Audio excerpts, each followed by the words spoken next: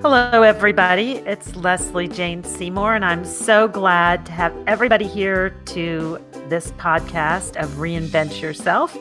And I have a great person today, Kathryn Minshew, who is like multi-reinventor and so incredibly successful.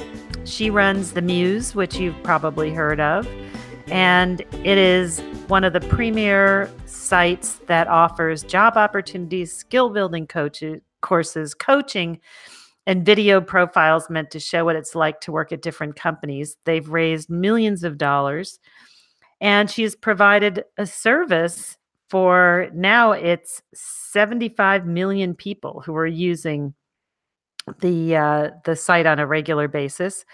And she's one of those primary sites where you go to find out about a company and to find out about jobs and to get great business advice, how to prepare your resume, how to handle all the different aspects of your career. And though they tend to lean a little bit younger, what she tells me is that about a third of her users are 40 plus. And it is growing in that direction. So it's a great place to look if you're interested in reinvention, if you're interested in reinventing yourself. And what's great is that Kathryn has been a personal reinventor and has had wildly crazy reinventions that eventually led her to being her own entrepreneur. And I think you will really enjoy hearing about her. So here we go. So hello, Kathryn. I'm so glad to have you here today.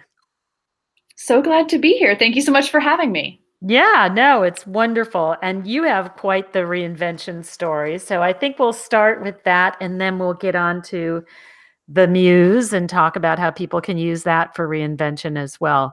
So talk a little bit about where you were born and then how you grew up and how you ended up at my alma mater, Dookie.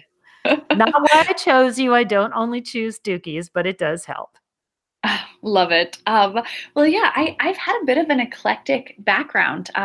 I was born in Dallas, Texas, and lived there for the first 10 years of my life, and fully expected to be living there for a lot longer. My entire extended family is from Texas, lives in Texas, but I ended up moving with my family first to Los Angeles for about 9 months for the 5th grade, and then to Washington, D.C., where I started the 6th grade and stayed until I graduated left high school for college. I then went to Duke, so go Blue Devils, and I was convinced that I was going to major in political science and come out of college with a career in the Foreign Service or the CIA. That was my dream. That was my goal. I made so many different, steps and life decisions with that focus in mind. And then somewhat luckily had the opportunity to work in a U.S. embassy in 2007 in Nicosia, Cyprus, and realized that this dream I had of a Foreign Service career didn't really match the reality of the job. And it wasn't perhaps the best fit for me right away. And so I came back to the United States. I was, in the way that only sort of 22-year-olds can be, full of angst about my future. And I ended up taking a job in management consulting at McKinsey Company and moving to New York City. And after a few years of that, I left New York, moved to Rwanda, and worked on the introduction of the HPV vaccine with the Clinton Health Access Initiative, and then made one more sort of left turn and moved back to New York and got involved in the technology industry and started first a sort of project that became a company called PYP Media. And then based on the lessons from that, I started the Muse, which I now run and which now employs over 120 people and reaches 75 million users every year. So it's been a wild ride. Oh my God, incredible. Now you made so many of those transitions. First of all, CIA, what was that, like a movie you saw and you thought this looks really cool, I want to do this? Or was your family in the business? How did you think this? Were you reading a lot of books? Yeah, there was no family connection, but I joke sometimes that part of it was inspired by the television show Alias. If you ever remember that hilarious. show, Jennifer Yes, Garner I do. played this, smart, badass, successful, phenomenal woman. And I loved her. I also loved Model United Nations, where you would sort of like faux debate issues as if you were in the real United Nations. I was very good at that. And I enjoyed everything related to history and political science. And I think I've always had a little bit of an interest in, I wanted to do something big. And so I think I just got this idea that working for the Foreign Service or the CIA would be this, exciting, fascinating opportunity to affect sort of geopolitics on a global scale. I would learn foreign languages. I would live abroad. And of course, some of those things are true. And I have so much respect for people that do that as a career. But luckily, once I got up close and personal to the job, I realized that, it wasn't always a great fit with what I wanted to do. And that was, I think, a big wake-up call. And honestly, it was part of the inspiration later on for the Muse, because it made me just get fascinated by how people choose the careers that they do and how they know whether they're still on the right path or whether it's time to make change. What was the thing that made you say, this is not for me? Can you not keep a secret? I can't. I'm very good at keeping secrets when I need to, but I don't particularly enjoy it. I really love being able to share details about my life with other people and hear details about their lives. And so the secrecy was certainly a part of it.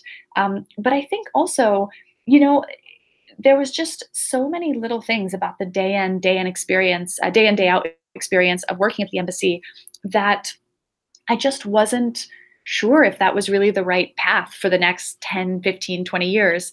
Mm-hmm. And, as with most government agencies, you also, very much need to start at the bottom and build up a career over decades in many cases.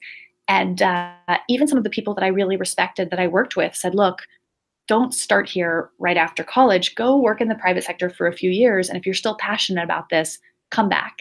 And I thought, that seemed like good advice.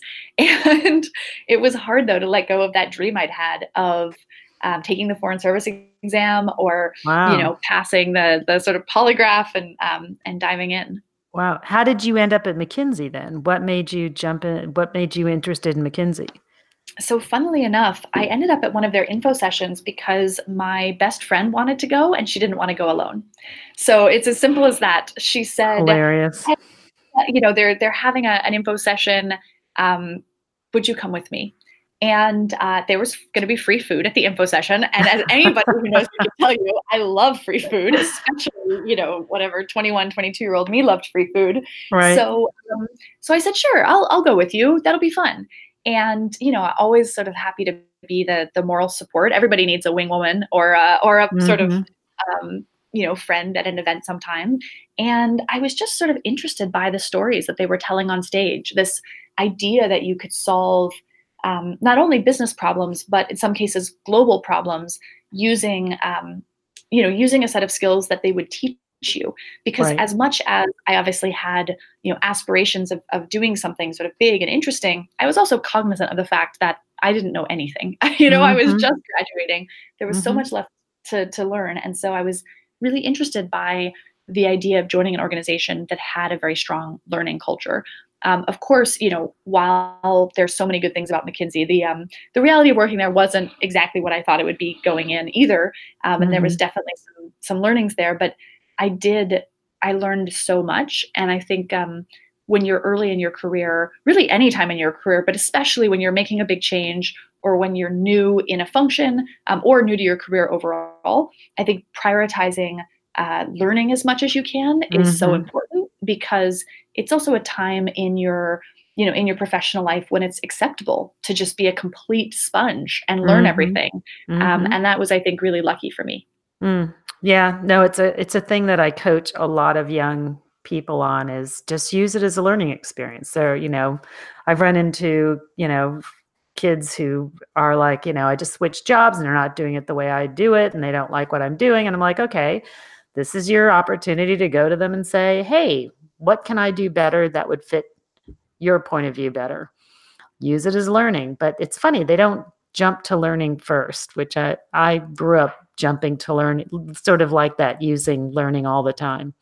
Yeah, I think it was something that I'm really grateful for from my parents. Is, they always gave me this idea that Mm, if if something terrible happens or something goes wrong, um, first and foremost, look for what you can learn from it. And frankly, it's not what right, you want to hear when something terrible happens or when you're right. frustrated. And certainly, I didn't always love every day at that job, but I do think looking back, I can really appreciate how much I learned from it, even more than I could have appreciated it at the time, of course.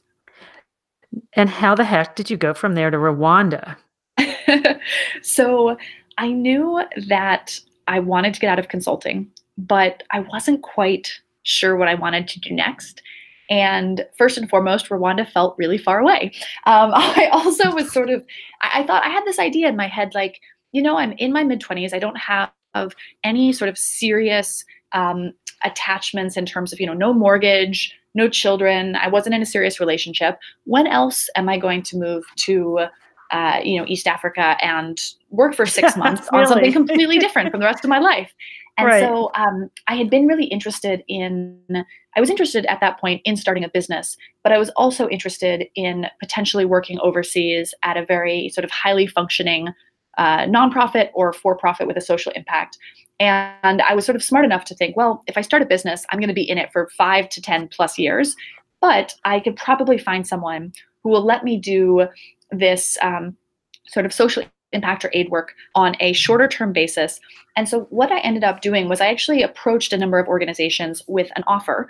And it was, look, I will work for you effectively for free, but I'd love for you to cover my transportation and my basic kind of housing and food costs.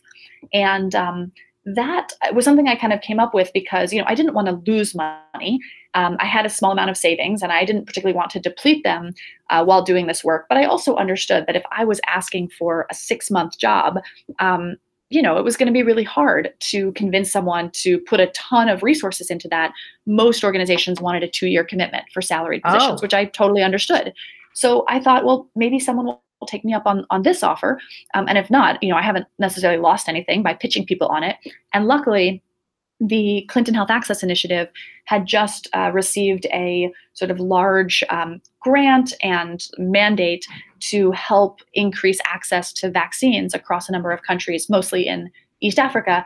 And I'm fluent in French, and so they said, "Well, what if you came to Rwanda and worked for us?" And I said, "That sounds great. When's the flight?" oh, that's So hilarious. so that was it was an incredible experience. And what were you doing? You were working on the HPV vaccine?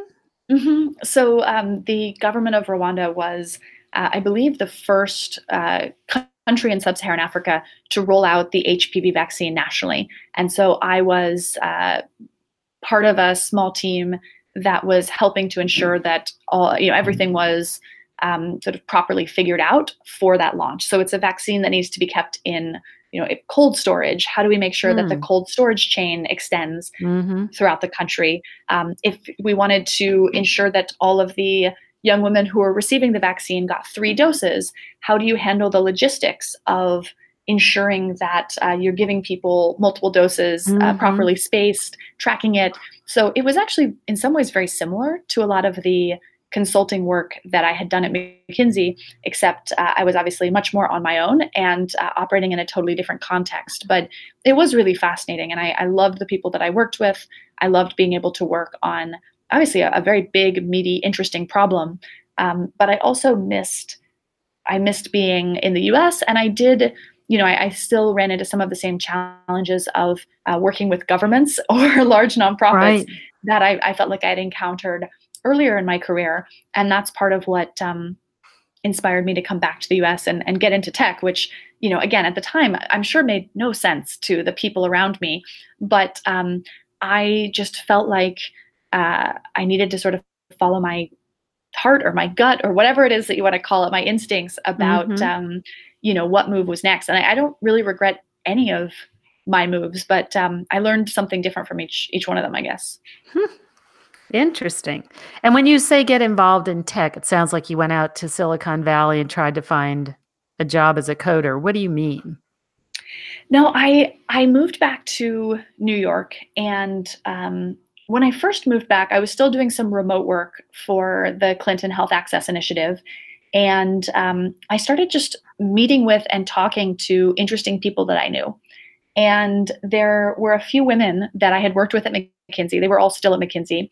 And in spring of that year, we had all talked about, wouldn't it be great to create an online platform for women who care just as much about, acing their career as they did about what trends were in for fall. And at the time, it didn't feel like there was a lot of media that was targeting, early career professional women with very actionable, tactical career tips. And so we all got back together in late 2010 and we said, well, why don't we just start something? We all had other jobs. Again, I was still working for the nonprofit, but we said, why don't we start working on something in our nights and weekends and we'll see what happens. And so we all put a little money in. We all, split up the different roles and responsibilities. And within about 2 months or so, we had launched a website called PYP Media.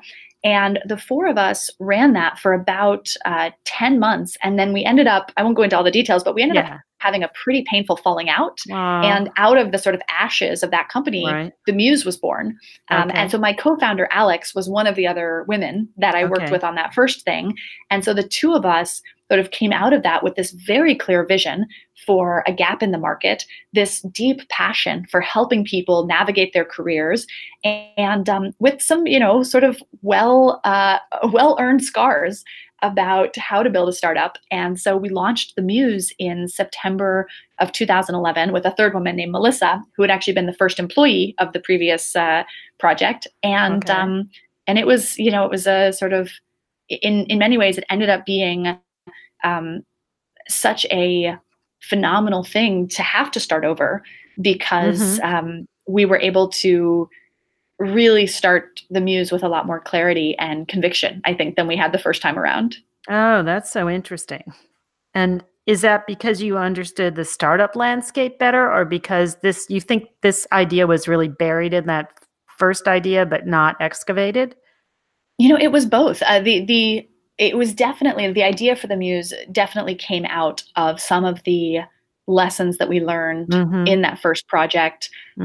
We also were much more savvy about how to start and build a business. We were more savvy about how to create a website, how to attract a user base. The Muse had 20,000 people use it in the first month, 26,000 in the second month, 65,000 in the third. That was, I want to say it was part luck, but it was part building on lessons from the first company, which took almost 10 months to get to 20,000 users. And I think also as co-founders, Alex and Melissa and I had learned a lot about how to have the hard conversations early, how to make sure you're working with people where you share values and you share ethics and you agree on the hard stuff, because we didn't have that in the first company. And it led to some, it led to some really difficult things. But I think it also, it made us much smarter the second go round about who we chose to work with and how we chose to build and sort of invest in those relationships. So talk a little bit about the Muse now and what it is, since these listeners are 40 plus and they are looking at reinventing themselves. And you said today you have about a third of your users are 36 plus, age 36 plus. That's right. So what is out there for women? A lot of women, when they reach that age, they're feeling, mostly when they get into the 50s sort of area, but starting in the 40s, I hear it, they're feeling already marginalized. They're feeling that, I have a big salary and other people don't. And if there comes to a downsizing, it's going to be me. And they're not necessarily feeling as secure as they should feel in their 40s in this workforce, though you would think they would. And what do you see out there? And what does your site provide for that kind of consumer? Yeah, so the Muse was started to help people research companies and careers.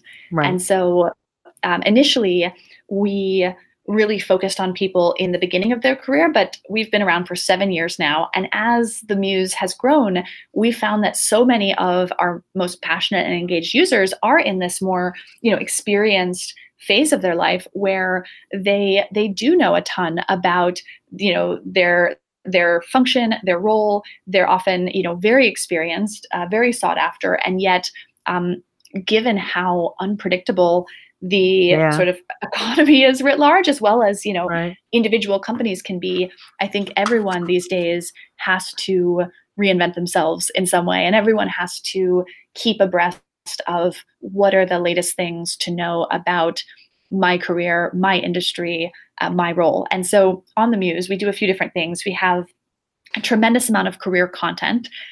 So we bring in experts from across, across different industries, different backgrounds, and they cover everything from, basics like how do you put together a great cover letter, to when are emoji appropriate in workplace emails, to, how do you deal if a coworker is jealous of you, or, tactics for coping with a micromanager on your team. A lot of different topics that, frankly, are just the building blocks of sort of getting along and making it work in the modern workplace. And then on top of that, for people that are actively job searching, the Muse offers a very visual, immersive experience where you can see inside the offices of different companies. You can hear from their employees talking about, what is it like to work there? What are the values and the experience of the organization? Because frankly, we're a big believer that there are so many different types of companies out there, and that rather than labeling some good or bad, it's much more interesting to give people the information to decide for themselves what's a good fit. And then finally, we offer career coaching and one-to-one services for people who want to, speak with someone directly about everything from leadership and public speaking, negotiating salaries, raises, offers, putting together a resume that really reflects the, depth and breadth of their experience, et cetera. So it's the sort of everything you need for your career. And then obviously on the other side, we've got hundreds of employers that we work with to help them attract great talent, and really tell a story about, genuinely what do their employees think about what it's like to work there, not sort of shiny, everything's perfect story, but, who are the people who love your organization? What are the things that are really good, and how do you attract people who want those things specifically? Do you see any discussions of intergenerational workforces or issues there, or anything to do with the older consumer, the older worker, what she needs to know or what she should stay up on? Or do you tap into that at all? We do. I know that we've actually been discussing internally whether the future of the Muse is to have all of these different themes under one roof, or whether we want to pull out certain threads or topics into, a specific editorial vertical, because we've seen some of the highest engagement, especially on social, around some of our conversations, discussions, and content that touches on things like, intergenerational workplace relationships and communication. We had an article called it was about job searching over 50 that went absolutely viral, because frankly, a lot of people out there are dealing with age discrimination. That's one of our big issues. Yep. Exactly. I mean, it's a huge issue, frankly, especially in tech. I think that there's a lot of reckoning that needs to happen in the industry. And I think often for women, they get the double brunt, because a lot of studies have shown that sexism can become more intense when someone is perceived either as too young or as too old. And as I think we could joke, like, it's not even clear if there is a sort of Goldilocks just right moment in the middle. So we have seen a lot of interest and sort of very passionate discussion around these topics, because I think they're affecting so many of us. Yep. And they affect the young people too, because they don't often know what the value is of the older worker there. And I think there's some miscommunication sometimes. Yes, there are some tired workers that, need to move on or whatever. Just as there are some millennials who, are just checking the boxes, but not all those sort of stereotypes apply. And I think we need to dig out those stereotypes and sort of explode them. So talk a little bit about, because you did mention to me that being too young, you want to be perceived as older. You're 33, I see. Is that right? Mm-hmm. That's And right. so talk a little bit about how you get age discrimination the other direction, because I think a lot of my listeners will understand that it's hard no matter how old you are, I think. Yeah, absolutely. Yeah, it's something that I have thought a lot about in tech because, firstly, when I started my company, I started attending events for technology founders. And it was not unusual for me to be one of only 3 women in a room Right. of 50 to 100 men.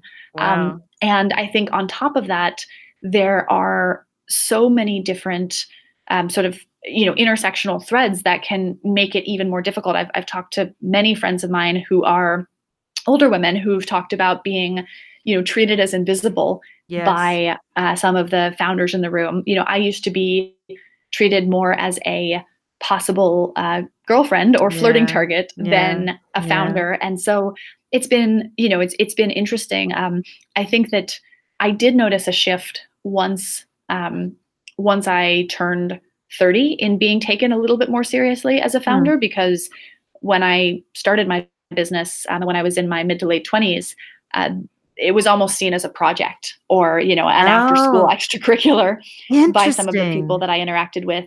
Now, I'm certainly I'm happy with my age, but I do tend to look a bit young. Hmm. And it's just funny because I think in a lot of other careers, people always tease me like, oh, of course, people always, women always want to look younger. But in terms of being taken seriously and given professional credibility, there are certainly times when I find it's useful uh, to be taken a little bit older instead. That's interesting, because that project thing is so interesting. I have to think about what this means, because you're saying a lot of the same stuff that we see over 50. That's what they also do, is they marginalize whatever business you've launched as your project, because now Hmm. you're too old to be relevant. So you must have just a project that a vanity project you're working on. Isn't Yeah, that I actually think interesting? that I think people should ban the word project Oh, I unless it's like that. literally a side adjunct to your main job. Right. Um, I do find it's one of the most subtly infuriating comments that someone can make Yeah. to characterize a woman's profession, work, or company slash initiative as a project. And granted, nothing against project. I referred to my earlier first company as a project earlier because it did start out as a project. We all had other jobs, Uh-huh. and to some extent, I was also deliberately minimizing its seriousness because we didn't really know what we were doing and we were kind of figuring things out. Right. When I started the Muse, we started a company, and for years, up until past when we had $1 million in annual revenue and 22 employees, there were a number of men who would refer to it as my project, and I just like seethed every single time. At $1 million in revenue, it was a project? That's ridiculous. That's outrageous. Yeah, Ugh. it's I think that there's still a number of people who are having to learn that the world is changing and they need to sort of step aside and make room for this new generation um, of people, men and women, but of all ages that are starting businesses that maybe don't always look exactly like the classic Silicon Valley ideal. Mhm. And are you primarily women that's primarily for women, or do you find mostly it's women on your site? We have a pretty even mix, Mhm. interestingly. So our community today is about 55% female, 45% male. We have 75 million people use the Muse annually, so it's a pretty That's large sample incredible. size. And Mhm. I think it's interesting if you look at the gender splits of most social media networks. Mhm. Nearly all of them are around 55% female, Facebook, Twitter, etc., except for LinkedIn, which is the other way. It's about 55% male. And Oh, historically, recruitment and job search platforms have been much more male dominated. Again, it sort of makes sense, unfortunately, right. because of the history of work in the US. But I think because we spoke to our community in a different way, we've built a platform that is very much celebrating a wide variety of different forms of work, ways of working. And when we started the Muse, we were especially targeting women, women professionals. It just turned out that as we grew, firstly, a lot of men loved the site, used the site, and asked to be part of the community. And also, if we were going to spark these really interesting conversations about gender issues in the workplace, work-life balance, parenting, being able to express emotion in a variety of different ways. We didn't just want that to be women talking to each other. We wanted to have men as part of that conversation so we could all change things. And so we formally made the site sort of open to all genders in 2012. And we've been very proudly so ever since. Although, I will absolutely say everything that we do is with a focus towards equality and inclusion. And so we are we're very thoughtful about both gender, but also, race, sexual orientation, et cetera. We try to be very thoughtful about how we build the community, the platform, how we talk to our users, because I think that the workplace of the future is one that involves all of us. Yeah, no, and we're all going to need to work longer because it's more expensive and we're living later. So I think as life expectancy continues to grow, which is a great thing, you have to support yourself. How are you going to do that? That's the big question. So anything in particular that you have on the site or that you're going to be doing about sort of getting back in or reinventing? Do you talk about reinvention in particular? We do, although we usually talk about it in the language of career change. Okay. So we have a major theme across the Muse is advice, content, and discussion for people who are executing a major career change. It's something that, again, we just see across so many of our users because, frankly, nobody has one career these days anymore. That's right. But the type of change can be as it can be as simple as moving between sort of slightly related jobs or industries, or as intense as a sort of huge industry and function and role change all at the same time. So if you go to themuse.com, in our advice section, under the career paths tab, we have a section for career changes.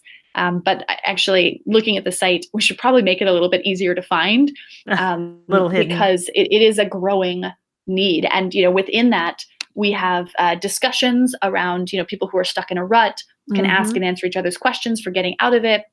We have a lot of templates you can download, suggestions for how to tap your network, and just exercises for thinking through what is it that you want out of a career change, and then how do you execute it. So, I'm looking now, there's, ask a career coach, how do I get companies to consider my non-traditional background? How do I take one resume and sort of tailor it for 5 different industries? Anyway, I could go on, but we try and, tap our community for the questions they're asking and then find sort of thoughtful, credible sources to help answer those. So as we close, Kathryn, any tips and tricks, books, resources, anything that if a woman I generally have women, though men are welcome to listen, is trying to reinvent herself, where does one go? Obviously, they can go to that part of your site, but are there any inspirational podcasts? Are there things that you listened to or found when you were reinventing yourself so many different times that is helpful? So 2 of the books that I've loved, one is, Anything by Brené Brown. Okay. Daring Greatly is my favorite on vulnerability and openness, but she has written so many phenomenal books about really just sort of owning and stepping into your true self. I've loved Start With Why by Simon Sinek, which really, in some ways, that's more of a book about how do you convince people. But I do think for career changers or for people who are thinking about reinventing, really understanding and articulating why they're doing it can be incredibly powerful for the people around them. And then finally, and this is more of a general tip, but every industry has its own lingo, its own minor celebrities, its own lexicon. And I do think that one of the most helpful things that someone can do when they're looking to reinvent or move in a different direction is to subscribe to a couple of different newsletters, podcasts, just kind of consume the media of your desired industry. So you start to pick up on those words, those stories, the things that everybody loves or everybody hates. It doesn't mean that you should go along with the crowd, but knowing what the norms are will allow you to acquiesce or to violate them in more thoughtful and strategic ways. And I think that can be really helpful in also allowing other people to see you as an insider of that industry, even if you're just moving into it, versus someone who's still on the outside, still learning the vocab, the language, the rules of the trade. I love that. That's great. I would never have thought of that, but that's great. It's a different way to do your research. I love that. And exactly. That's true. And it comes to you. Yeah. And today you can reach all of that stuff really easily. And I totally believe that anybody with, a mindset today with what you can reach on the internet, and within a week, you can become a fairly good expert on almost anything. If you just dedicate your 40 hours a week to it, you'll learn an awful lot, and it'll make you sound more like an insider. You're absolutely right. So, Kathryn, thank you so much for taking time out of your extremely busy life. I'm so thrilled that you had a chance to talk to me, and your tips are wonderful. And what a fabulous reinvention story. And I'm betting that there's going to be more reinvention in your future as well, too, because you don't sound like the kind of person who's going to just sit here and do this great, amazing thing. I'm guessing there will be more down the road, and I'm looking forward to hearing that as well. Oh, well, thank you. I was going to say, we've got lots of pretty interesting stuff ahead at the Muse, and there's a big world out there with lots of problems to solve. So I think I'm excited to just always spend time meeting and talking to other people who are thinking about the same thing. So Thank you so much for having me on. Thank you. Take care. Take care.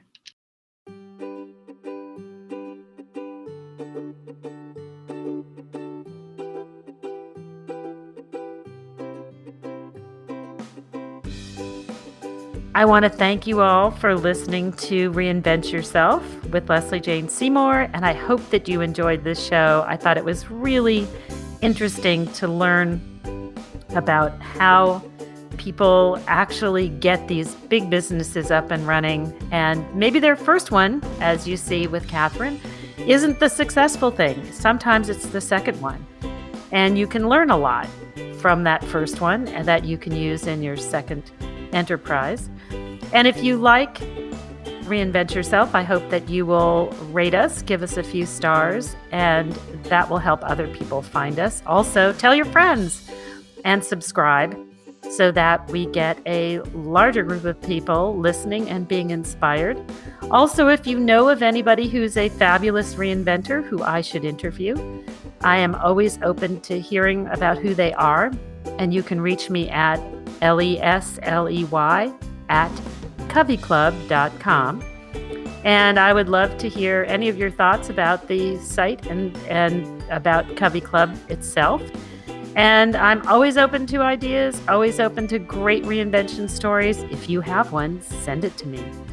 Thank you for listening, and see you at the next episode.